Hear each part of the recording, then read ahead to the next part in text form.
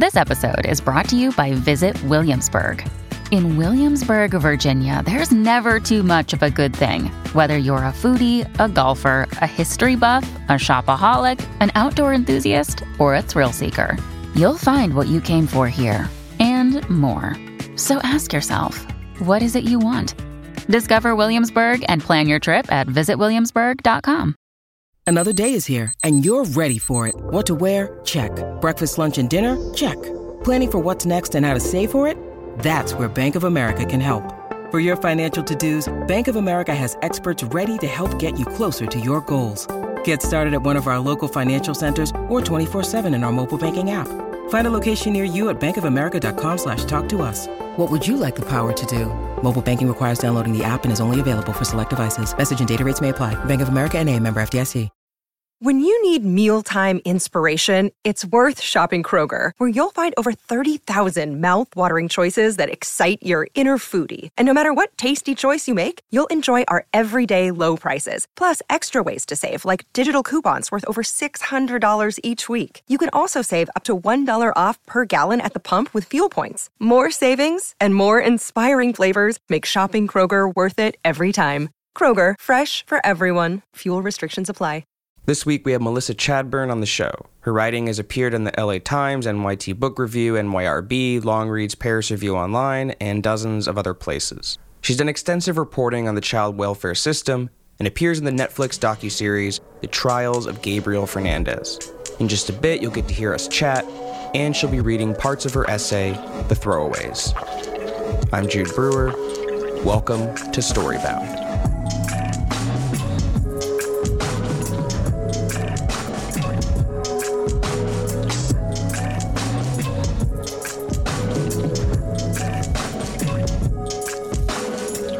You mentioned, by the way, I can't remember where I read this. It might have been on your Twitter or something, where you mentioned sharpening a pencil with a knife. Oh, yeah. My bio is my mom taught me how to sharpen a pencil with a knife, and I've been doing the same thing ever since. Yeah, and I loved it because my stepdaughters were really impressed recently when we didn't have a pencil sharpener available, and I used a kitchen knife to sharpen it. Yeah, yeah. Yeah, and it just made me think of my 7-year-old when you were describing your experience with books and scouring catalogs, and the movie Matilda weirdly resonated with her recently. A movie that really resonated with me as a kid. You know, it's a kid spending lots of time alone, reading, doing puzzles. And how do you account for your ambition as a child, that resilience that you describe in your story? I have a real beef with the word resilience, by the way. Ooh, that's good. Because, I only use the word resilience because it recently came up with another discussion with an author.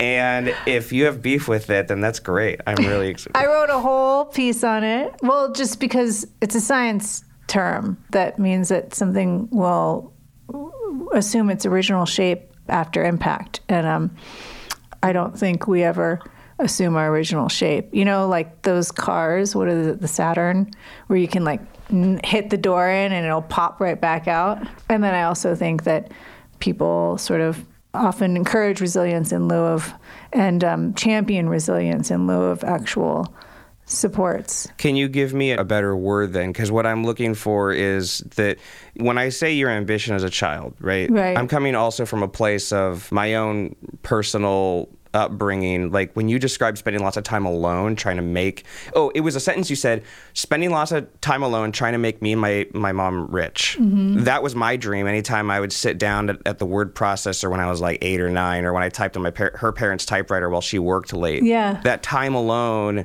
is very precious, that time that's unbothered. It's time to explore and think. That's totally apart from where you talk about having a mentor in your life. So how do you account for where that came from internally for you as a child? Can you at all? Yeah, I mean, I was hungry. I write these long, now I guess they would call it fan fiction. I would write these Ramona Quimby books, and I would write a fake copyright on the page and two things. I was hungry and I had no childcare, and so I'd go with my mom to work, and she would often be working as a secretary or something, and they used to have that green and white striped paper with like the little holes on the side that they had to like put into the printer. And so she'd just give me reams of paper and I would write books on them, mostly really like complicated narratives about me being best friends with Alyssa Milano or something like that.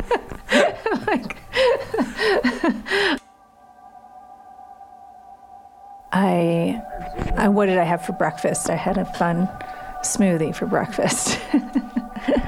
That's a question that they always ask people in Los Angeles, and it falls flat because nobody ever eats breakfast in Los Angeles.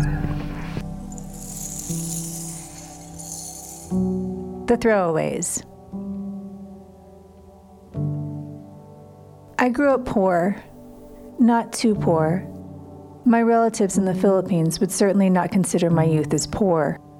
But poor, like I thought vacuum cleaners were luxury items. I used to sweep the carpet.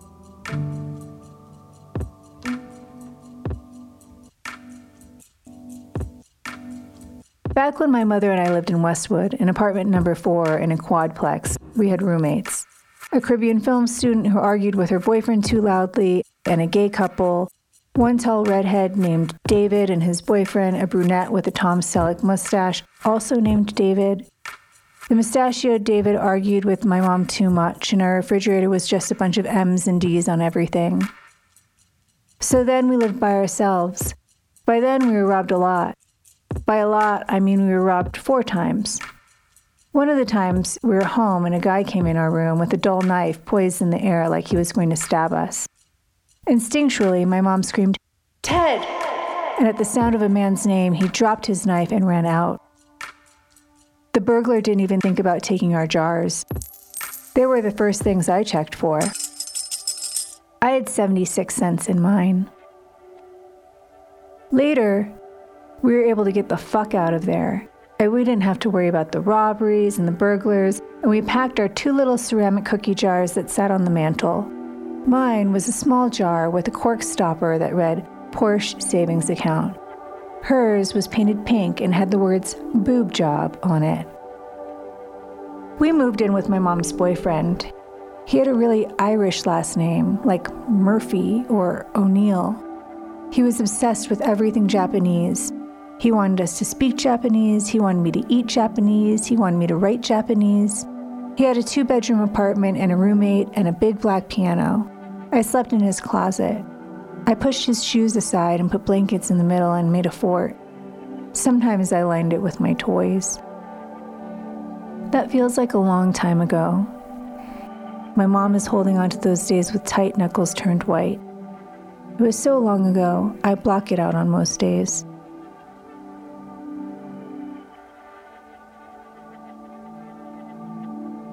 You know, growing up with a mom who suffered from mental illness was like, at times it was really whimsical.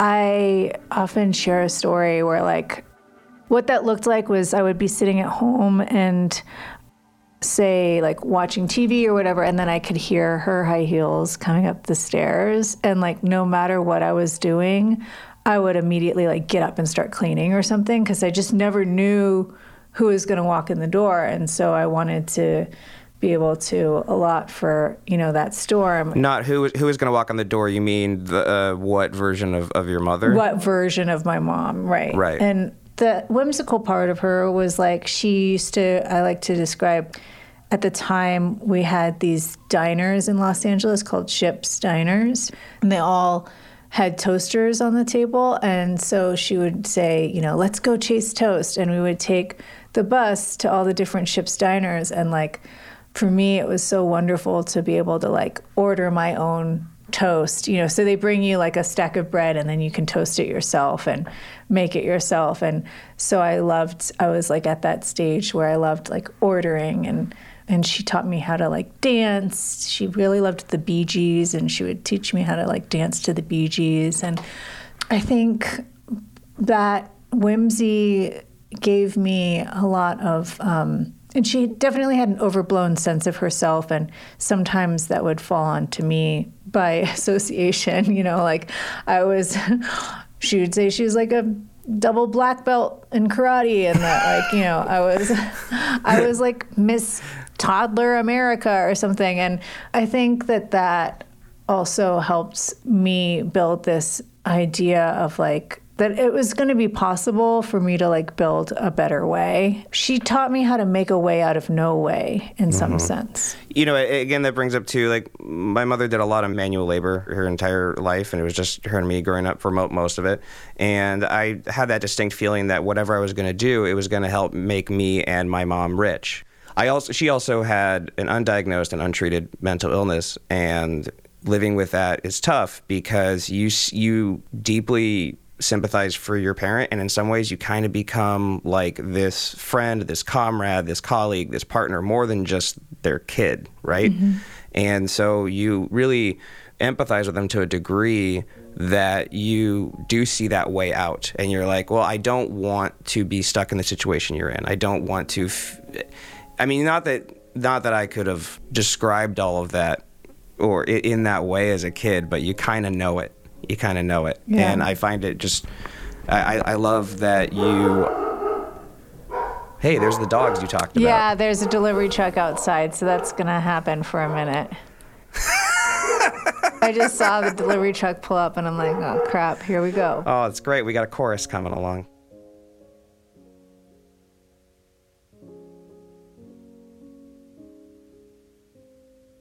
Before foster care, there was a night we were raped.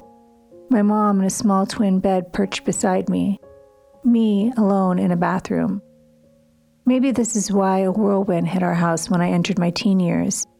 Before the teen years, we were always poor. On the day that I was moved out of that apartment, I didn't know it was going to be the last time I would see the neighboring Mexicans in the building. I was packed like a runaway with just a week's worth of clothing in my backpack. There was a little puffy, drooling baby girl in the window below us. She had dark brown hair and big pearl boba eyes, and I flicked her off because I was trying to teach her how to do that when no one was looking. I was born nice as hell. I was born so damn sweet. I could never get mad. I could never get in trouble. Good, good, good. I curtsied. I studied hard. I said my prayers. I finished my food. If I went to your mom's house, I'd make her love me. I was born with an invisible locket around my neck, only half a heart, the right half, the half that said B. Everyone else had the mine. Then, in foster care, I got pissed. I was pissed because there were so many small, sticky faces, so many kids who I met that had photos of their mothers tucked in their socks, or they put them in a drawer somewhere between their shirts, or they ran away almost every week with the picture next to their chests. They ran away to see their mom, who they loved so much, who worked so hard, but they couldn't stay together because their mom was a prostitute, or their mom was on drugs, or their mom worked in the morning and in the night, so their mom worked all the time. And they never saw them. Or their mom was on welfare and they had too many other siblings. I saw so many kids who wanted more than anything to be with their mom, who loved them a lot, but their mom was poor, so they were taken away. Then they lived in a place like the place that I lived, on Venice Boardwalk, where we couldn't go anywhere. And there were lots of rules on how to talk and how to act and what to clean and who not to fuck, and it was all a lot to make me mad. I was pissed. I was virile. I was a clod of gamey teenager. I wanted to fight and draw and write and make messes, and I was hoping maybe that I could go into an alley and get raped and then murdered, and then maybe someone would rape my bones. That was the good type of mood I was in when I first picked up a copy of Leontiev's Political Economy. And then suddenly I was critical, and I started to get a little strategic and maybe even tactical at times. But then there were these people who welcomed me into a big house that used to be called the Ukrainian Cultural Center. It was a big wooden house in West Adams with large banisters, and upstairs there was a bookstore. The woman who worked there was an old Bolshevik named Esther, who was at least 70 years old. She joked about going outside and feeling a breeze. When she looked down, she realized she'd forgotten her pants. If we ever had a rally and someone was going to get arrested, she raised her hand up high, because really, who'd want to arrest her? And we had meetings in the big old house, and we plotted how we were going to find a solution, and my heart was on fire, and I took all that gamey anger and pushed toward plotting for a revolution. I used to teach at a juvenile detention center, I came to find very quickly that in order to learn, a child needs 4 things. 1, safety. 2, shelter. 3, food. 4, love. Don't we want all children to have that? I needed it, but I had absolutely no clue. I was 15 years old. It was my first family placement. Instantly, I had a family, a mom, a dad, 3 brothers, 1 sister, a dog, a cat. The house was in Cheviot Hills. My basketball team ran past the house during practice. When it was hot, we'd swoop through the door and I'll jump in the pool. My room was in the back end of the house. It had a waterbed and its own bathroom and windows that cranked out to the pool. I was on an outing with my birth mother. She got to see me once a week. She always liked to push for more. We were at a tea house. Time was beginning to drag. It was getting toward the end of our allotted visiting time, and I needed to ask her for what I wanted.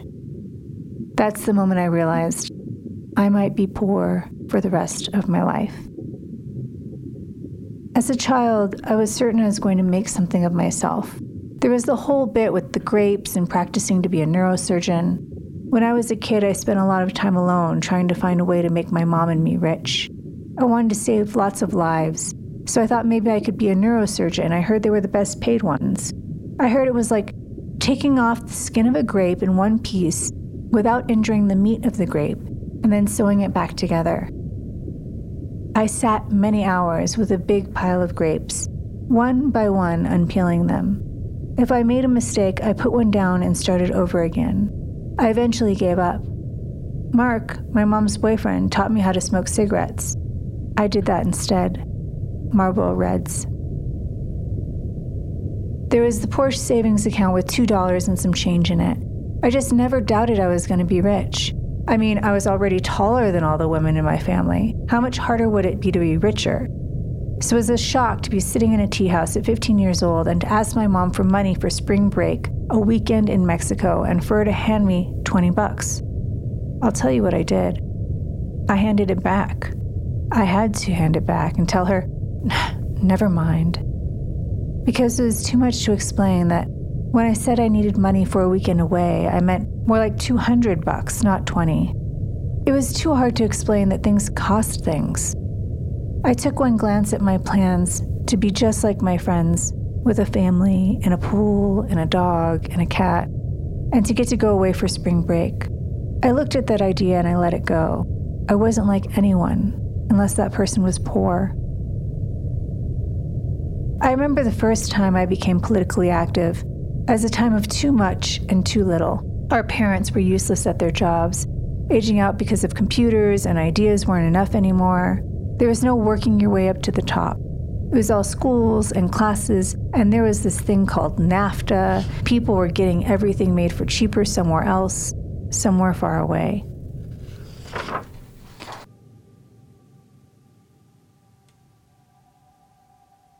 Because all of this want, we sometimes are afraid we feel too much. Some of us try to go numb. We turn on the television and zone out on political debates or reality people showing their other selves, their nasty, bad-acting selves, or read news about serial killers or car bombers, or we drink too much or eat too much or run too much. We make our lives numb so we can take care of ourselves and be separate from a collective anguish of powerlessness. But in that last hour, we're into feeling. We're into intimacy. My beloved says the single most poignant thing I've ever heard. She says, "I love to go to bed, and I love to wake up." This is so true.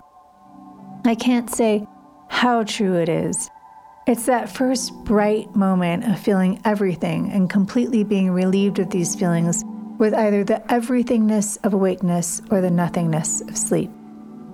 Strangely, it was for dreams like these, the simplest dreams of rest, of feeling, of safety, that I first began to look at taxes. Taxes are the tool that makes these dreams of ours possible. Shelter for everyone, food for everyone. Taxes ensure public safety. And what about love? Love is given and received. Love is not a solitary act. Love requires people to commune with one another. My previous associations with taxes were shame and guilt and trickery. Then I looked at my history with money and public funding in general. Some people have argued that we're a nation of self-interested people who only care about themselves, their own well-being. I disagree. I think we're better than that, but have been assaulted by the overwhelming personification of greed. In all the books we read, in all the films we watch, all the stuff in the news and social media, those who possess greed have the characteristic affect of the slow scrape of a Brillo pad against my heart. The most ferocious, the taking of things that do not belong, sex, money, power, children. The taking of too much is greed personified. It's our first lesson in pain.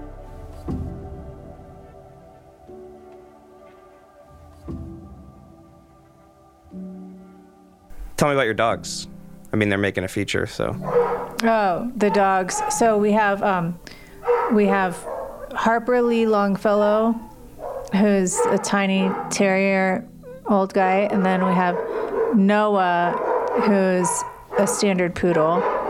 He's quite fancy. And then we have Frick Frack, who is his doppelganger, but he's a Labradoodle, so he's like the less fancy version. He's the one that you're hearing now. Hey, there's still more story and conversation ahead. We'll be right back after this quick commercial break.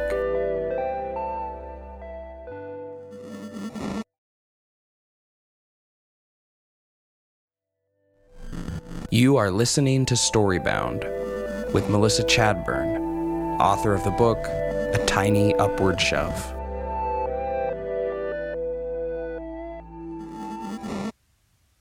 I would probably feel pretty solid about identifying as an activist. I mean, I spent most of my working life as a labor union organizer. And in fact, when I wrote this essay, we were working on a millionaire's tax initiative. And so civic engagement has always been at the forefront, whether it be organizing other workers, whether it be being part of a class of workers who are organizing ourselves. I'm currently a graduate student, and so we're interested in organizing. But then I love dogs, and so I walk dogs at the local shelter, and I have always just sort of been engaged with various communities in one level or another. People often ask me what it was like to be in foster care. I can only tell you what my experience was like. For the most part, I had a very lucky experience. I ingratiated myself to all of my friends' parents, so eventually when the time came, they fostered me. I didn't enter foster care until I was around 15 years old. I grew up really valuing my education. It was the only way out, the only way I could make something of myself. I applied myself thoroughly. When I was 6, my mother got accepted and began school at UCLA, and I would sit in the library and wait for her to be let out of classes. I scoured the catalogs of books.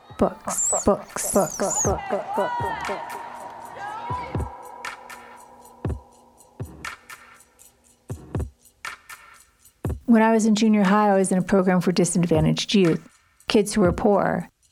It allowed us to take college courses while in junior high and high school so we could get ahead, remain interested, save money. I was also in a gifted magnet, which means I got pulled out of class in elementary school to have my IQ tested. I looked at sequences and puzzles and tried to configure them. I remember peering over the desk at the guy administering the test. So, how'd I do? He looked alarmed. I guess it was a secret I was being monitored. Excuse me? On my time, how'd I do on my time? He was trying to discreetly time me, the stopwatch under the desk. He laughed. You're doing it fantastic, he said. Then later, I was put in a smaller class with dorks, so I guess I did well. Gifted and talented, they said. Then, at 15, there was foster care. I had to live in a temporary shelter while my foster parents were getting licensed, fingerprinted, house inspected, all of that. During the orientation, I was informed that I probably should not go to school. It would be too difficult to get to and from. They weren't allowed to give us any money for transportation. There were also rules to abide by in the house, rules like lights out at 8. They said I could stay in the house and take classes on site. On site was a fancy way to say special ed. The kids there were perfectly nice, but stuffed with lithium, drooling, overweight, and slowly dragging movements.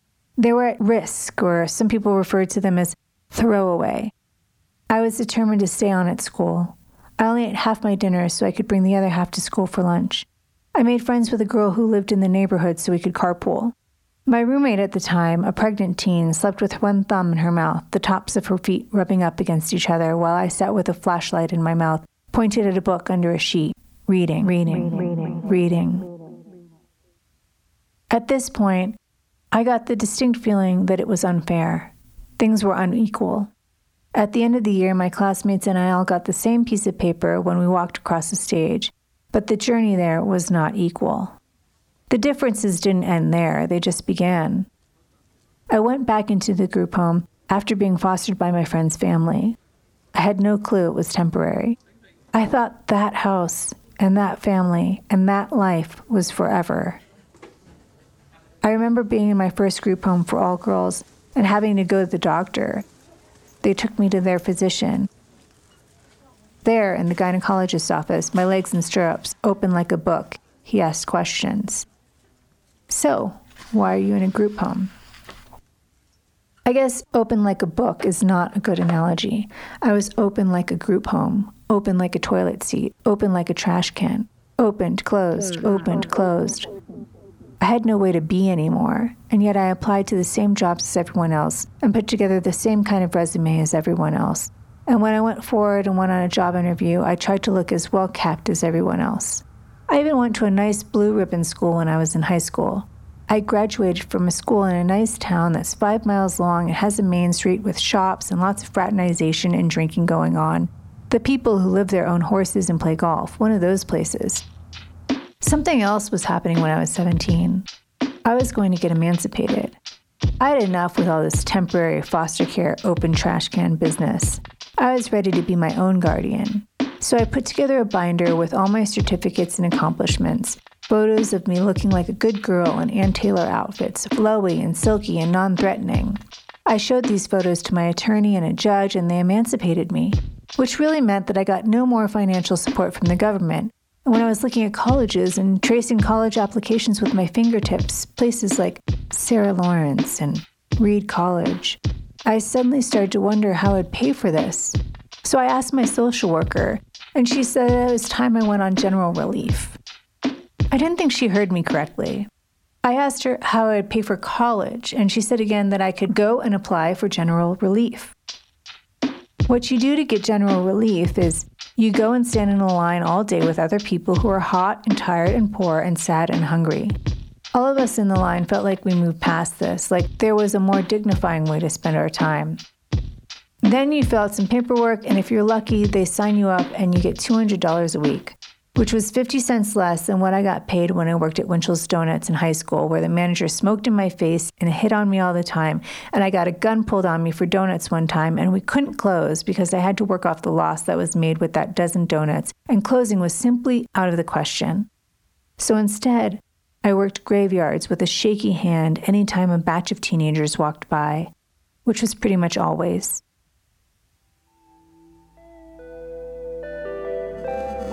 There's still some story ahead. We'll be right back after this final commercial break.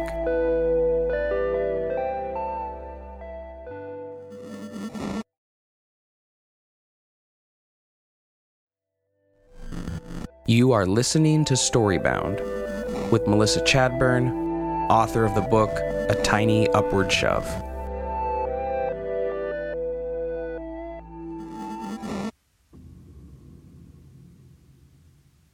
At night, sometimes, when I'm reading a book, I feel that same loud hum in my bones, the hum of my heart and mind being on fire.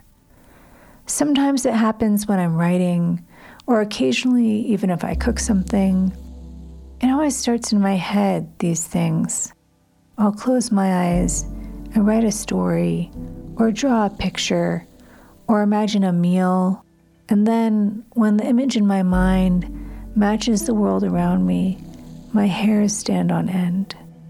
And I can even still have my eyes shut when I'm doing one of these various things. And I will just know I'm getting it right. That's how I feel when I vote. Like, finally, after all of it, all the standing in hungry lines and marching on asphalt in dark negative-degree mornings, all of the gripping of signs, all of the anguish of loving a mother and being terrified of a mother and leaving a mother has led me to this one place, this one slip of paper. I take the paper and the tiny pencil that looks like no big deal, but is the biggest deal. And I think about all the mega important times in my life that are marked with dinky little pencils. And I put my mark on the paper and plop it in the box. And think of it as the box of wishes and prayers for babies to have 1, safety, 2, shelter, 3, food, 4, love.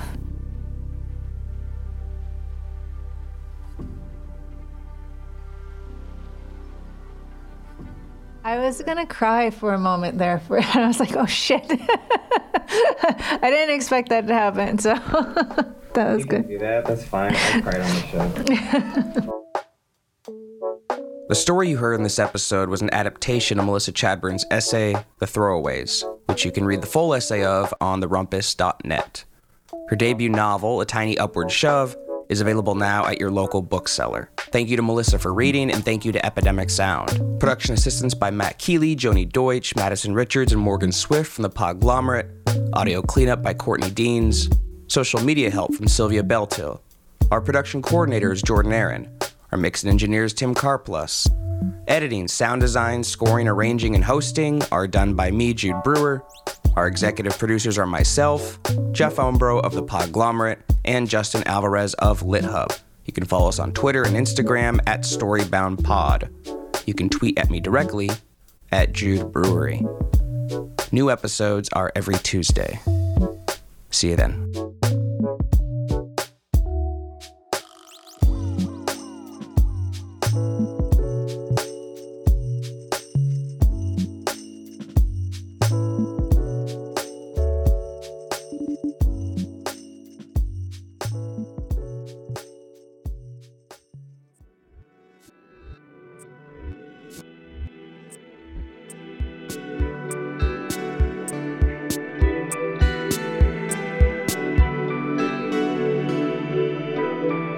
The Podglomerate, a sonic universe.